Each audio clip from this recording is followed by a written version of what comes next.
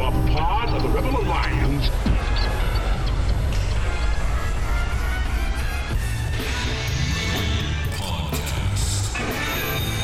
The idea of this podcast is simple: discipleship. We want to bring the gospel message about how to interact with your coworkers, your culture, your friends, everyone around you in a biblical way, which is, in essence, discipleship. What did Jesus do when he came to this earth? He took the devil's stuff. The Bible actually teaches that the world is becoming increasingly covered with the knowledge of the glory of God. That should change everything in the mind of a Christian. Instead of thinking about all the ways society is failing, we should think about all the ways society must be, as Psalm 110:1 tells us, put underneath the feet of Jesus in victory. We would be honored if you would join us. Welcome back to the Rebel Podcast. P. Nate, Elder P, Mini Garage Mahal. We're missing our Wetsy, but he's still doing all the work for us behind the scenes. He is, yeah. He may have thought that he escaped some work by setting us up here, but really, I think all he added is a bit of a drive. It's probably actually more work. So we've actually increased his workload, but that's okay. We are the Rebels, the podcast for the cultural engagement. There you go. Look at that. Yep. We're starting to learn. We're starting to learn. We're also part of the Fight, Laugh, Feast network. So I don't know where you're listening to this. If you're listening to us on a podcast catcher, that's awesome. One of the things I would encourage you, because we are going to amalgamate these feeds at some point, is if you don't listen to the Ezra podcast for cultural reformation, then look up Ezra Institute in whatever podcast catcher you use and subscribe there as well. The best place, quite honestly, to listen to us is download the Pub TV app, Fight Laugh Feast app, and listen to us there. And there's lots of good stuff on the network, and always looking to expand. So that's who we are. Are you on that podcast every week now? Is that a thing? The Ezra podcast? Yeah. Yeah. So basically, with Ryan's departure, which was, for those of you who listen, we announced that last week, Mike Thiessen and I are going to kind of share hosting duties. I mean, the Ezra podcast is just, it's there to make Joe Boot famous. Everybody should know Joe Boot. Everybody should listen to Joe Boot.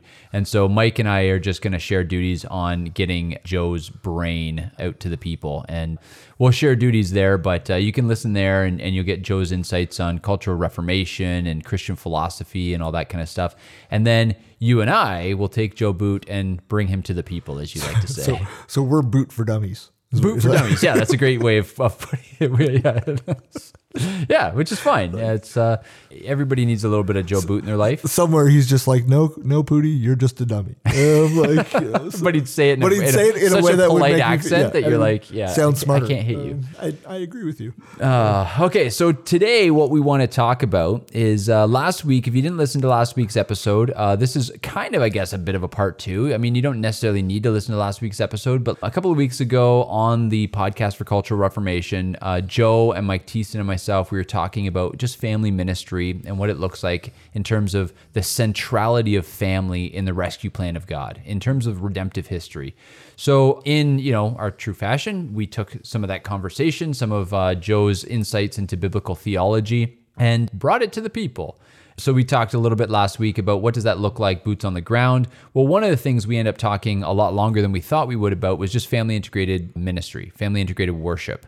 What does it look like to have children in the services, Sunday mornings, a church that does not segregate based on age in terms of age-appropriate ministries, but really tries to minister to the whole family. I think we said this last time, but if we didn't, I would just encourage you. Family Integrated Church is a great book by Vadi Bakum. Family Shepherds by Vadi Bakum are some great things that would kind of get you started thinking through the theological necessity for that. But we really just kind of talked functionally about family integrated worship. And one of the things that we talked about, because I would say one of the main objections, other than just the distractions, which we talked about a lot last week, one of the main objections for why people don't like family integrated worship is essentially the idea that, well, my kids don't understand the 45-minute sermon that's not geared to them because they're only 6 years old. They need to go somewhere to get age-appropriate teaching. And what we said was, we're not assuming that the 6-year-old is getting something out of the sermon, nor are we watering down the sermon to gear it towards 6-year-olds.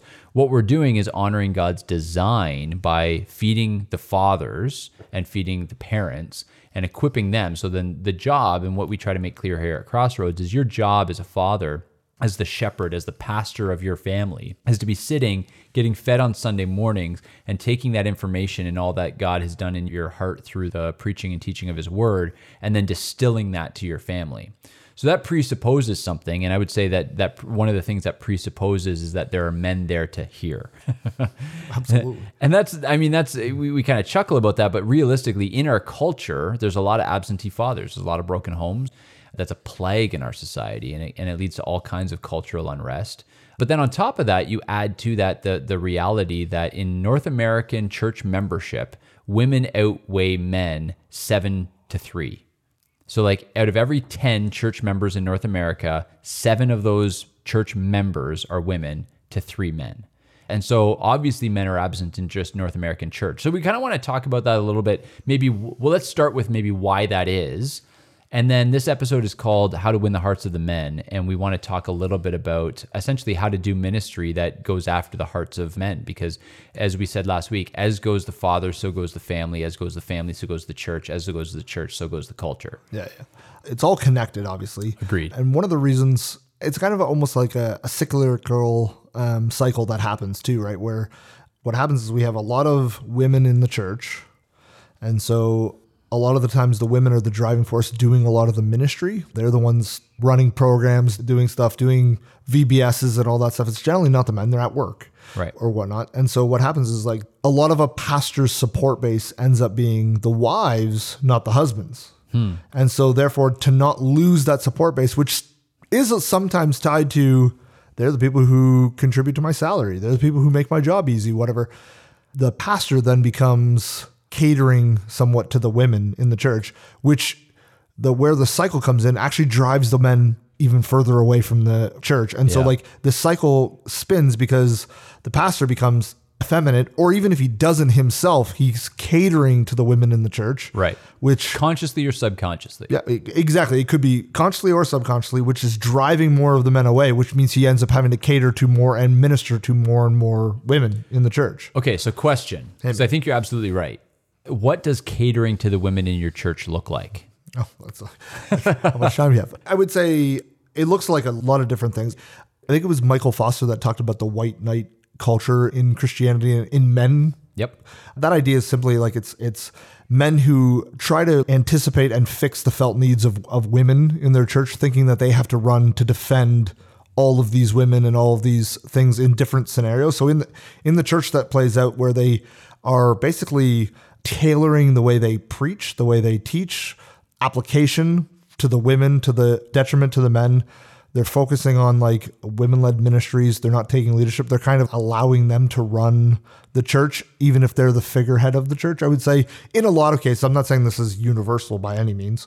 That's the main way I would say this happens. Yep. And this happens a lot in complementarian churches, like churches that would say, oh, we don't allow women to hold office, but then those men go home and they don't make any decision without checking with their wives first that decision is okay, right? Yeah. You will pick this stuff up when you hear phrases in a church like, the man might be the head, but I'm the neck, and things like that. That's right, yeah. Happy wife, happy life. Yep. And I would even say one that I think is just as much a sinister phrase, but like one that we actually is a lot more socially acceptable is when people are like, oh, my better half. Yeah. And it's like, there's lots to unpack there. Like one, if you say your better half, it means you're actually insulting your wife. Like to say she wasn't smart enough to realize her value to pick the right spouse. Yep. It also is saying that you are subordinate to her. And it's like, that's not a biblical pattern at all. How would you say this plays out in the church? I think that generally speaking, and I think this is true, and if this sort of hurts or lands harshly, then I think that there might be some influence of what we're talking about in your own life. Women are generally more emotional than men. They are far more prone to being guided by their feelings. I think this is actually one of the reasons that God restricts leadership within the home and in various aspects of the church and society to men. Let me talk about the difference between two different words, okay? So the difference between the word sympathy versus the word empathy sort of embodies this. So sympathy means to kind of see somebody in their plight, right? And move with compassion towards them, right? So I see somebody who's stuck in poverty, and so I'm moved with compassion for them, and that compels me to act and to be sympathetic to their need. Empathy, however, empathy actually means to identify with the person who is suffering. So oftentimes you'll hear this in culture where it's just like, it's not enough to sympathize, you have to empathize, which means you can't just look at the person and say, I'm compassionate to their suffering. They want you to suffer alongside, right? And you can see how this plays itself out with like things like Black Lives Matter and critical race theory and all that kind of stuff, is like, until you've, walked a mile in my shoes kind of thing, right? Like, and this plays itself out with like men to have nothing to say in the realm of abortion because you're not the one carrying the child, all that kind of stuff, right? So unless you can empathize, unless you can truly understand and identify with the person suffering, they think that you have nothing to say. Well, think about it this way. I think Joe Rigney is the one who uses this analogy. If there's somebody who's drowning in a river, sympathy would say, I'm going to grab onto this tree branch and I'm going to lean my hand out with maybe another tree branch or another stick or whatever, and lean out so that the person can grab hold so I can pull them to shore. Empathy says, I'm going to jump in and drown alongside them, right? Like, what you lose in empathy is the objective standpoint where you can see that the person is suffering and how to get out of their suffering.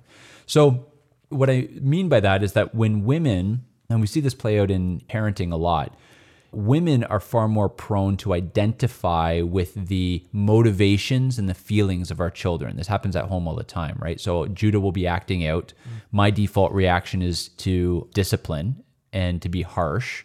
And Colleen's natural motivation is to understand and to empathize and to want to talk it through.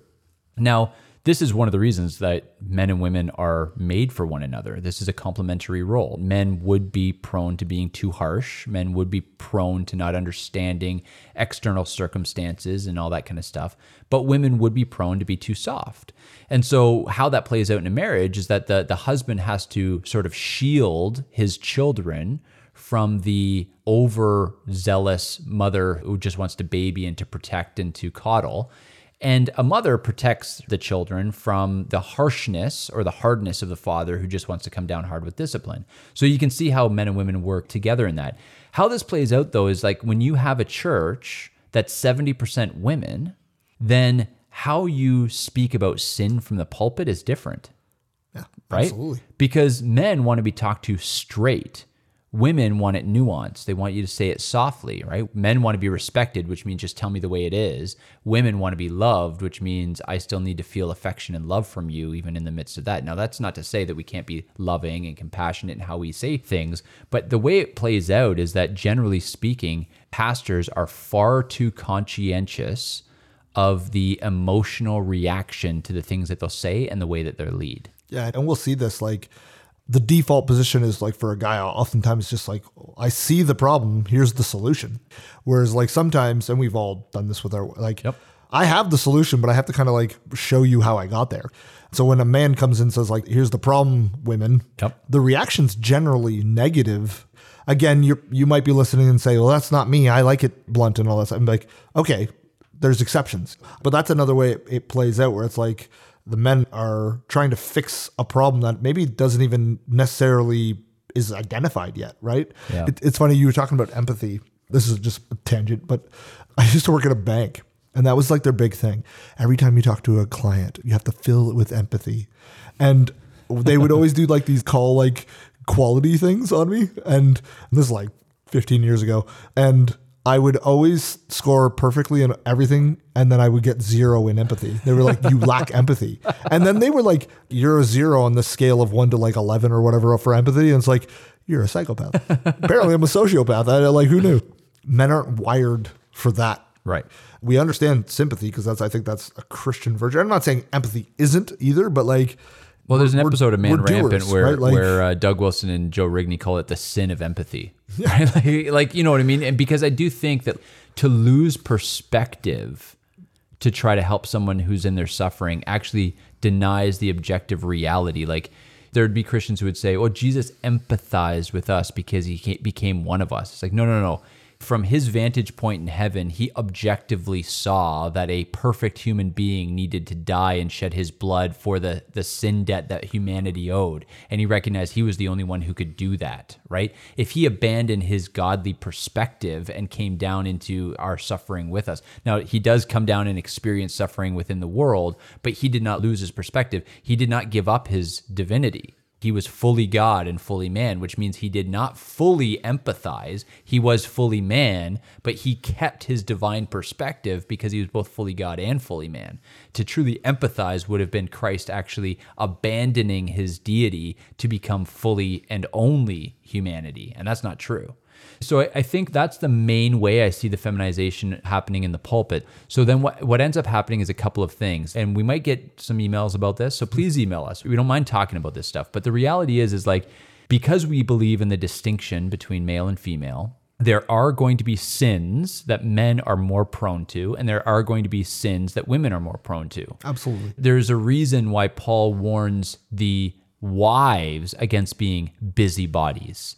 It's why the sin not to gossip often is directed towards females. It's directed towards the entirety of the church. But if you look at the entire testimony of Scripture, that becomes a far more feminine kind of sin than does, for example, wrath, right? Like the violent streak often is pointed towards men. Like, don't be that way, right? So there are sins that we are each prone to. And I would say that one of the things that women are prone to is the inability to directly confront conflict. And so when you have a feminization of the church, or you have pastors who consciously or subconsciously are trying to cater to a largely female constituency, then what you have is men who are less likely to directly deal with sin, men who are less likely to encourage biblical conflict resolution, like through Matthew 18, men who are less likely to speak clearly and concisely into the culture about what's going on, because the reality is that women are far more nuanced, far more let's talk this through, that sort of thing. And that's where this Rob Bell movement of like, let's just, no, well, not only, well, that too, but that's a byproduct of something that happened far earlier. And that's like, can't we just talk about this stuff? Let's not be so dogmatic as to come out and draw the lines and define this and define that. It was in Velvet Elvis when Rob Bell was just like, so what if the word virgin used in the Greek really meant just a young lady? If Mary wasn't actually a virgin, is your face such a house of cards that you can't at least talk about the possibility of these sorts of things? And it was this feminization of let's just talk this through. Like you said, it's a masculine quality. How many men who are listening to us right now have gotten into trouble in your marriage learning when your wife says, let me tell you about the difficulty I had today. And you're like, okay, well, if you do these steps and then you can fix it. Well, I just wanted you to listen. And every husband has to learn, okay, there are times when I need to come in and I need to fix these things for my wife, whether she wants me to or not. And there are times when I do have to just sit there and listen. But there's a massive difference between leading femininely versus learning how to live with our wives as we live with the weaker vessel, which is what Peter says, learn to live with your wives with understanding. I say that to say, I think those are some of the byproducts of a feminized church. And another area, and I'll throw this back to you so you can talk a little bit as well, is I honestly think even just the way we do church appeals more to women than men. I think we have incredibly effeminate worship, very emotionalized, it's about an experience, it's about a feeling, it's about chasing an emotion. I think the entire way we do church is just feminine, and it caters more to women than it does men. I think you're 100% right there. I would say we have feminized worship because we think it's based on feeling, not command. Yeah. Like, I can't remember, I think it's 367 times or whatever in Scripture, it commands us to sing praise to the Lord. Right away, like, that doesn't mean we have to be like weeping as we sing, but it's like the idea is like, it is a command because worship is a duty. What's lost in the Western church, so to speak, is we think we come here because we want to. We should want to, but we come here because we have a duty to come here. God commands us to come here. Right. You know what I mean? Like we come because for him, not us. And even that, though, that is you appealing more to men than it is to women. I agree with you completely. And I do think that there is a time and a place for women to be like, I just got to do my duty. But even that reality is like, there'd be a ton of churches and pastors who would push back on you with that. And it's just like, if you're only coming out of duty, then your heart's not engaged, man. Right? Like there is that sort of like, you got to come because you've just fallen in love with Jesus. Even that language that we use, you got to fall in love with Jesus. How gay does that sound? Honestly. I say bullcrap to that. So like, here's why I say that. the men in the trenches in World War II, why did they run out of the trenches to die for their brother beside them? Out of duty. Right. Duty compelled them. Love of their brother, love of their king, love of their country was what sustained them in those trenches. And like, I've never been in a trench. The point is that we've lost that mentality of like, men have a duty, and our duty is serve king, love family. I love my wife best by leading her dutifully before my king. I'll rein this back into a little bit of like, how does this look? It means I have a duty then not to come to church and to worship the heck out of myself. Yeah. That's it. That's it. Yeah. Not myself, yourself? but like worship a ton myself. You know what I mean? Yeah. Because I'm teaching her what it looks like to worship. I'm responsible for her because as pastors, we talk about this all the time. We are at some point, we are going to stand and give an account for how we shepherd our people. Yep. Every man is going to give an account for how they shepherded their family. That's right. And so Ephesians 5 tells you that you are responsible for the sanctification of your wife. Let me talk about another way that, and all of this is connected, like you said at the beginning. Another way that I think the church has become feminized is we've individualized faith. Now, don't get me wrong, because women are generally very communal. They're the knitters together of communities and families and even societies in terms of like communal relatedness. yeah, but we would both go live in a cabin if you gave us the opportunity. yeah, but we have a sort of communal duty that we understand that's sort of different, right? Yeah. So like when I say that is like when we make the Christian faith all about individualization, right? Just about you and your journey, right? You and your relationship with Jesus, you and your quiet time, you and this. We've made it so isolated, whereas men are created to take responsibility for others. Because at the end of the day, that's masculinity, right? Masculinity is taking responsibility for others who are around you, right? Masculinity looks like Aeneas taking his father Anchises on his shoulders and his son by the hand and like fighting his way out of Troy, right? That's the like, I will take responsibility for my aging father and for my young son. And what does he say when he grabs his son's hand? He's like, I owe you a kingdom. Let's go. Yeah, see, that's amazing. That's masculine, right? But 90% of people who listen have no idea what you're talking Okay, about. fair enough. The analogy I always use is, have you ever seen 300? Yeah. I think there's some scenes in that movie that like I don't recommend, but like I saw it long time ago. That doesn't make that sin right, but whatever. But the premise that I have is there's a massive army of darkness that's indefeatable numbers wise, just like, hey, Gideon versus the Midianites. Yeah. But they followed their king from duty and they fought side by side together. Any one of those guys could have ran away and lived. Right. But they didn't have an individual faith. They were called into war for their king. And I realize I use military analogies for everything. It's the idea of like, we're compelled by courage and duty of each other just as much. Like I owe you just as much as I owe my family, my courage, my bravery to stand in that line along with my brothers in this church in worship, in service, in whatever is called for me, because we're not saved individually. He doesn't save us and take us home right away. He saves us into a body. Yeah. How many times have we talked about this idea? Like we're not all the same piece of the body. Some are necks, some are ears, whatever. Without any piece of that knitted together, including the women and the children, we don't function right. Which means like the men, maybe we're the shoulders or whatever the analogy is, but we all need to be in because we're saved into this like community covenant family. And so I need every man in this church to stand firm with us or else we're not going to win. Now, even as you talk there'd be a lot of guys maybe who listen to this who are part of our church and who are just like, yes and amen. Like that's, there'd be a lot of guys though who are listening who are maybe not used to a church, maybe like ours, and they're sitting there. And what you might notice as you're listening is just the language that Chris is using, I think maybe stirs your heart a little bit more than maybe what you're used to. Maybe I'm making a lot of assumptions on the charisma of Chris, but honestly, because I think one of the ways that you win the hearts of the men is by the language that you use. When you talk about falling in love with Jesus, I don't care how devoted a follower you are, that sounds gay, right? Like the reality is like you might say, oh, just read the Puritans, they're so ooey gooey. No. The reality is that corporately we are the bride of Christ, and there is a love and affection that we have for our King, absolutely. But when your worship songs could be singing about a boyfriend just as easy as they could about Jesus, there's something wrong with your love songs. Like I think we've made Christian love too romantic and erotic, quite frankly, C.S. Lewis wrote a great book called The Four Loves, and he distinguishes the 4 different types of love that Scripture uses. And when Scripture is using the term love, we translate it love, and it's the same way that you could talk about loving your wife, but that's not the kind of love that we're talking about, right? We are talking about dutiful, right? Awe, reverent love, right? It's a respect. It's the highest form of love. It goes beyond eroticism. That's one of the kinds of love, eros.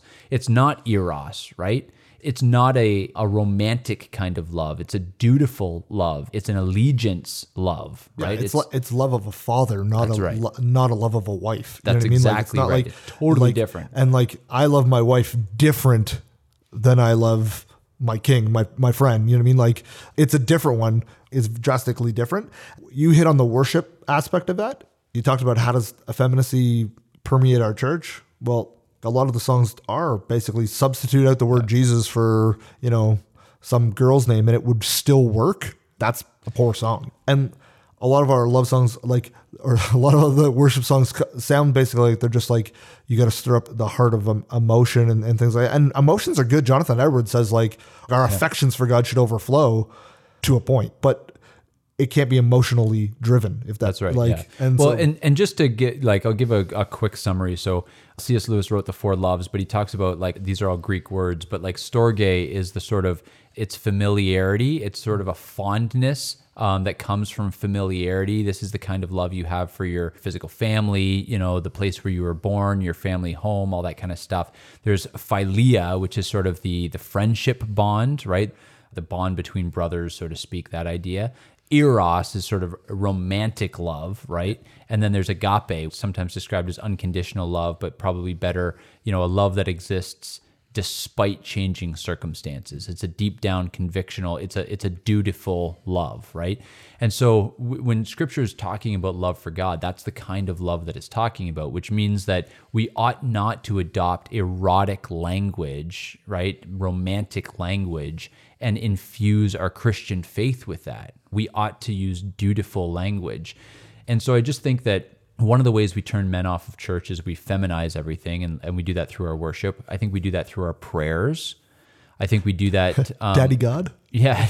Oh, gosh. Doesn't that just drive you nuts when somebody says something stupid like that? Yeah. Can I just sorry, I know this is off topic. Yeah. I went to the Bills game on Monday. Okay. So I don't know when you guys are listening to it, the playoff game against the Steelers I went to, and a gentleman who I knew a couple decades ago came, and his son is 15, and his son calls him daddy. And not thinking, because I sometimes don't think before I speak, I was like, dude, you should not call your dad daddy. That's gay. Right away I realized I don't know, he might be. But I just let it go because I was like, I'm not going to. And it was funny after, they didn't say very much, but afterwards, like 3 or 4 people were like, thank you for saying that. That's so funny because 15 years old calling him daddy. And that's what I mean. We need to cultivate masculinity in our young people, but as churches, we need to cultivate masculinity in our men. Our society says that that's a toxic and a bad thing. And we need to be like, no, I celebrate masculinity in our church. So how does it look? Well, we need to do away with this idea of this is rampant in churches. It's it's everything that's done in a church is done by a woman except for the preaching. Yeah. You're not a complementarian church. No, you're not. You're a church that's clinging to the idea that the office of elder pastor is reserved for men, but in every other way, you are female driven. Yeah. Right. You're led by the women of your church. So it's calling men to responsibility. Absolutely. It's calling men to masculinity. It's calling men to lead. And here's what it doesn't look like. And I'll give you an example of one of the ways that the church has become feminized. I was talking to a guy about this not that long ago, and he came to the church from a different church. And he was talking about how every Mother's Day becomes an opportunity for the pastor to talk about the virtues of motherhood and how wonderful we are and how blessed we are for moms and how it's a hard calling and, all this kind of stuff and just this sort of build up the women in the church. And every Father's Day becomes a day to crap on the men of your church and tell them how bad they're doing. And I would just say there's a time to call the men and be hard with them. And there's a time to be hard on the women too. But if you can't imagine a Mother's Day sermon at your church and your pastor being hard on the women who are gossips and who are slanders and who are dressing immodestly and who are nagging their husbands and aren't showing respect and aren't educating their kids at home and aren't cultivating and aren't committed to their domestic duties, then you're at a church that's probably effeminized. And so I just look at that and I say there has to be comparable ability to call both men and women to their biblical duties. And if that's not there, then your church may have become effeminized. Yeah. So let's talk a little bit more about just what we've done to intentionally, I guess, go after the hearts of the men. And just so you know, like you might say, wow, you're kind of using gay language there. I mean, I'm using biblical language. In 2 Samuel 15, it talks about Absalom.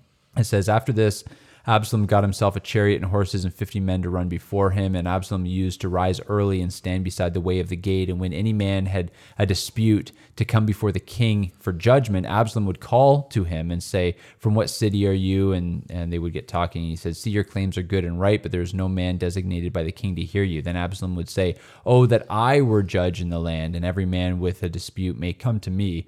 And it says in verse 5, whenever a man came near to pay homage to him, he would put out his hand and take hold of him and kiss him. Thus Absalom did to all of Israel who came to the king for judgment. So Absalom stole the hearts of the men from Israel.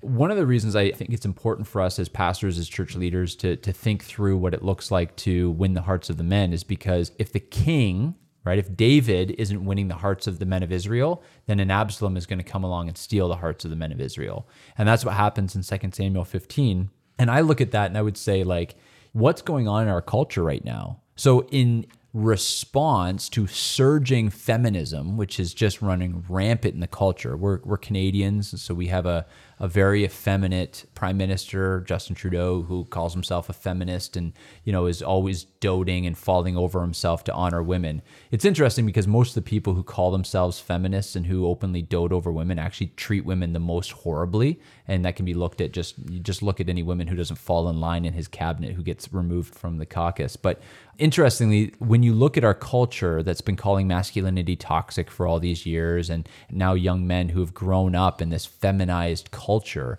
what are they doing? Where are they going? They're actually turning to is it Ben Tate? Ben Tate, Andrew Tate. Yeah, Andrew Tate and the Jordan Petersons, right? And the Joe Rogans. And they're looking for masculine heroes. And the problem is that there are Absaloms out there who are going to steal the hearts of the men, and they're going to show them a way to masculinity. And that's what they're looking for. They're looking for somebody to come along and show them what to do with their masculinity. And because the church isn't doing it, they're letting the Jordan Petersons, the Joe Rogans, and the Andrew Tates of the world do it. And they're turning to pickup artists and philosophers and high energy personalities. So there is a real problem in our culture where young Christian men are having their hearts stolen by the Jordan Petersons who are not discipling them in the way of Christ.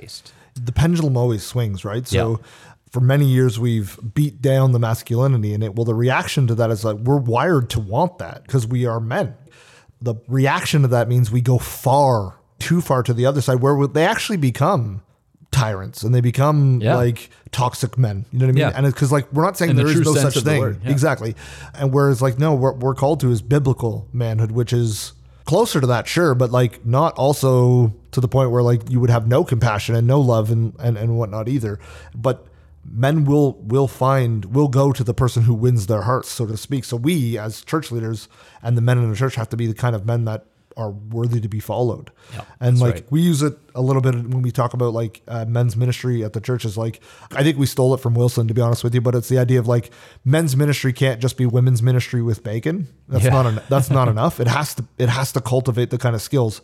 And like I know we did an event on piety and what reclaiming what that is. We just did a men's conference about being of valor. What does that look like? And how does it look to lead your family in the church, in your home, in the culture, and whatnot? And like the idea is like we have to reclaim these manly aspects because, we are called to do these things. We can't abdicate our right because somebody else will take it over, whether it's the Jordan Peterson or whether it's Karen at the salad bar. You know what I mean? Somebody's going to lead our men. We need to do that. So we need to cultivate that masculinity in our church. And again, I'm going to use another war analogy, but we have to train little warriors. We are men who are called to slay dragons and provide for a family. You have to train them how to do that, right? Yeah. And we do that by not beating down the God-given abilities that God has given men. And we do it also by celebrating the things that make women women. Yeah. Is it Shapiro that talks about the idea, like, why would we ever take the greatest gift that a woman has, which is the ability to cultivate humans in their life in their wombs, and take that away from them. No, we should celebrate that thing. Yeah. But we should also celebrate the idea that like, I can lift more than my wife. You know what I mean? Like just little things. You know what I mean? Like, be men. And so one of the ways we do it in our church, like everything we do that involves men has winners and losers, because our men's conference, we're hunters. There are winners. Nobody gets a ribbon. There is a winner and there is a loser, and you're probably at some point not going to win. Because you know what happens in the business world?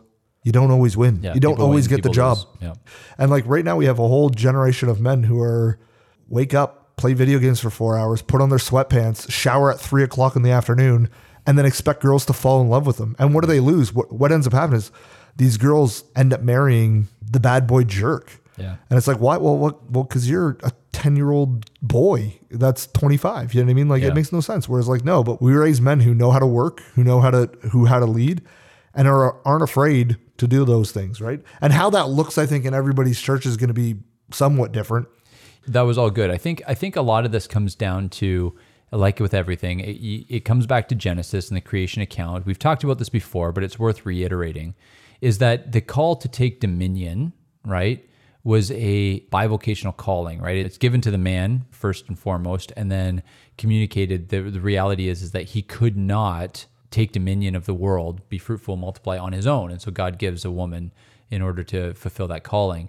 And then when the fall happens and man gets cursed, and when man gets cursed, the ground gets cursed, and the ground is going to be hard to cultivate. The earth will rebel against the man's cultivation of it.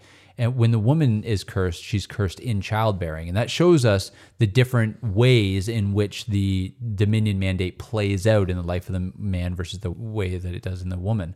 So the man is meant to expand the borders of Eden, right? So Adam was given, all right, here's Eden, here's my order, here's my blueprint, here's what godly order and godly rule looks like.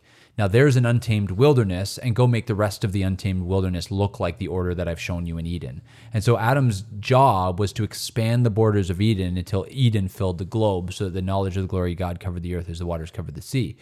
And obviously we know he failed in that. But the reality is that as you take godly dominion, as Adam would have expanded the borders of Eden, there needs to be a keeping of what has been taken, right? What's been conquered then needs to be cultivated. And that's the woman's job, right? And so as Adam and his sons would expand the border of Eden, wives, Eve and their daughters, would cultivate life and keep the order within that Adam had first won.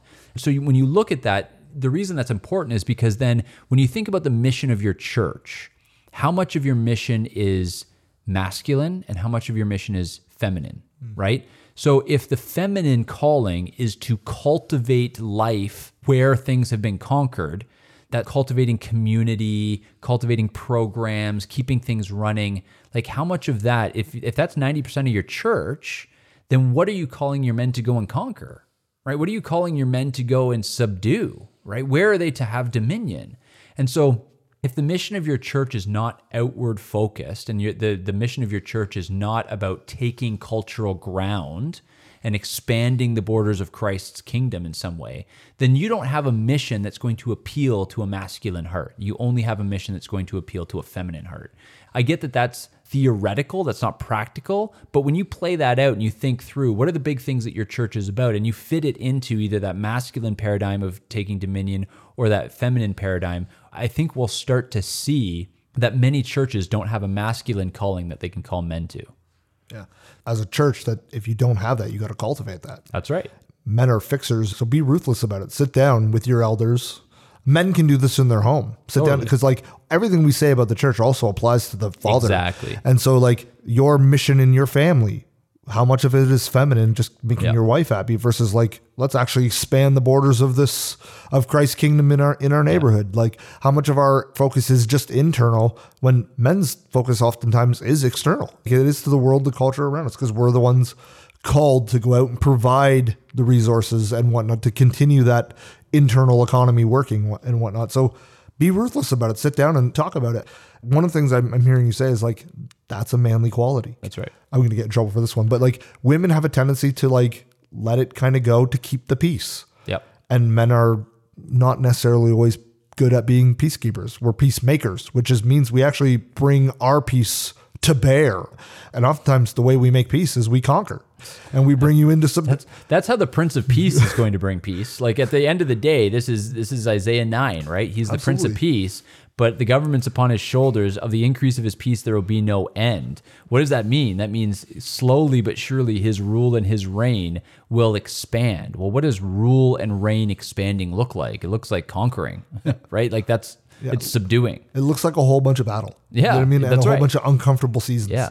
This is where I would say, like, to back this all the way up to the beginning, I think that we have a lot of churches and a lot of fathers. So I would use both people who are far too comfortable with the status quo of like, you know what, it's not perfect. It's not great, but I don't want the fight because you know what? I'm too lazy to have the argument on Saturday night. Yeah. I'm too, happy wife, happy life. It doesn't matter or whatever. We can go too far where we start all of a sudden bickering about our wife's paint choice or whatever. This is not a call to make every decision. This is a call to proper responsibility and delegation.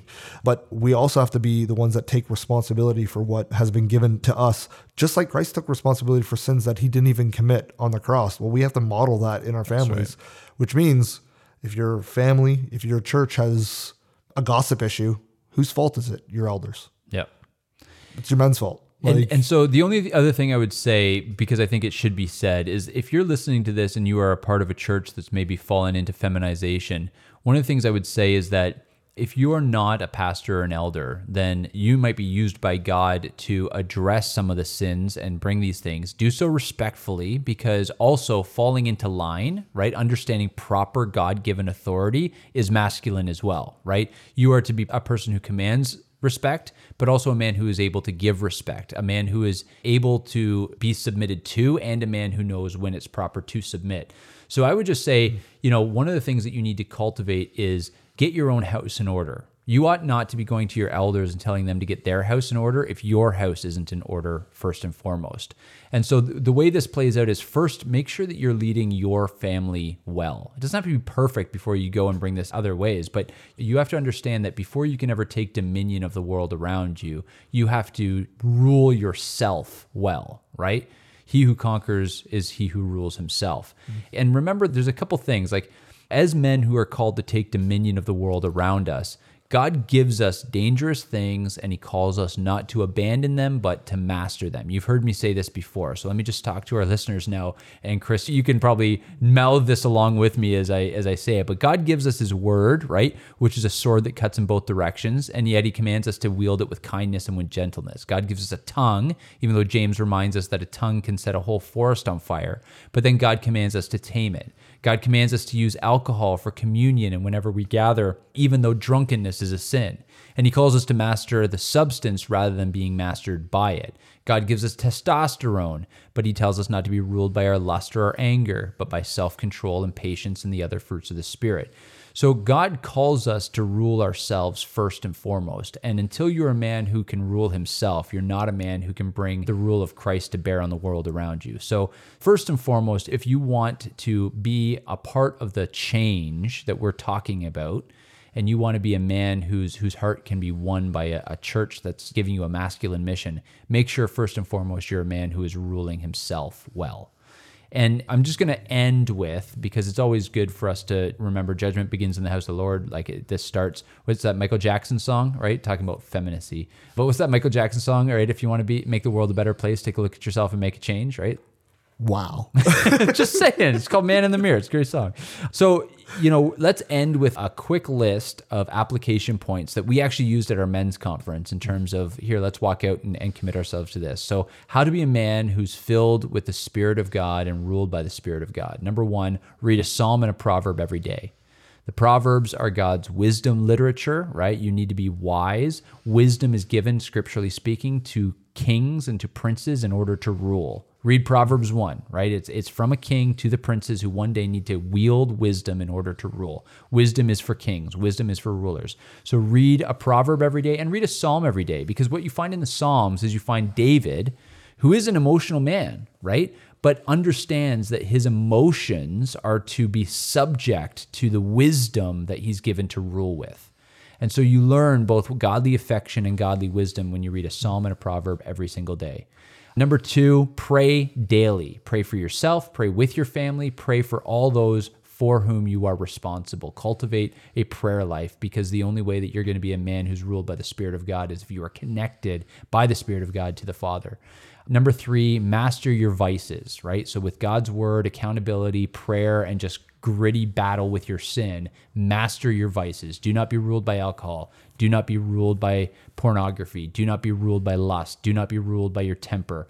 Don't be ruled by anything. Number 4, seek responsibility. Look for opportunities to bear responsibility for the people around you. Number 5, gain mental and physical strength. We are to be men who are mentally strong and physically strong. Scripture says that man's glory is his strength. So cultivate that strength mentally and physically. Number 6, don't procrastinate or avoid conflict ever. Don't procrastinate. Don't avoid conflict. Number 7, cultivate relationships with men that you admire for the right reasons. And number 8, just because Chris hates lists that don't end at 7, have a clear, written out mission. Know what your life is about. Know what your mission is. Know what your family's life is about. And that's actually how you can make right decisions about where to worship, what churches to go to. Does this church align with my family mission? Even as a young man who might not be married yet, the best thing you can do is to know what your life is about. Because I say to women all the time, young women who come to me and say, oh, I'm dating so-and-so. Do you think he'd make a good husband? I say, well, that depends. What's his mission? What's his life about? Can you see yourself joyfully submitting to his mission and making your life about helping him in his mission? And if the answer is no, I tell that girl not to marry that guy. So if you're a man who doesn't have a mission, then just know I'm not going to send anybody to marry you. So those are the 8 kind of application points. Maybe we can just end there. And if you have questions, send them to us, rebelpodcastflf@gmail.com. And we would love to talk about this further. Anything you want to say to end off this episode? Yeah, complaints are at Nate. No, that was great. Jokes. All right. Love it. Peace. Yeah.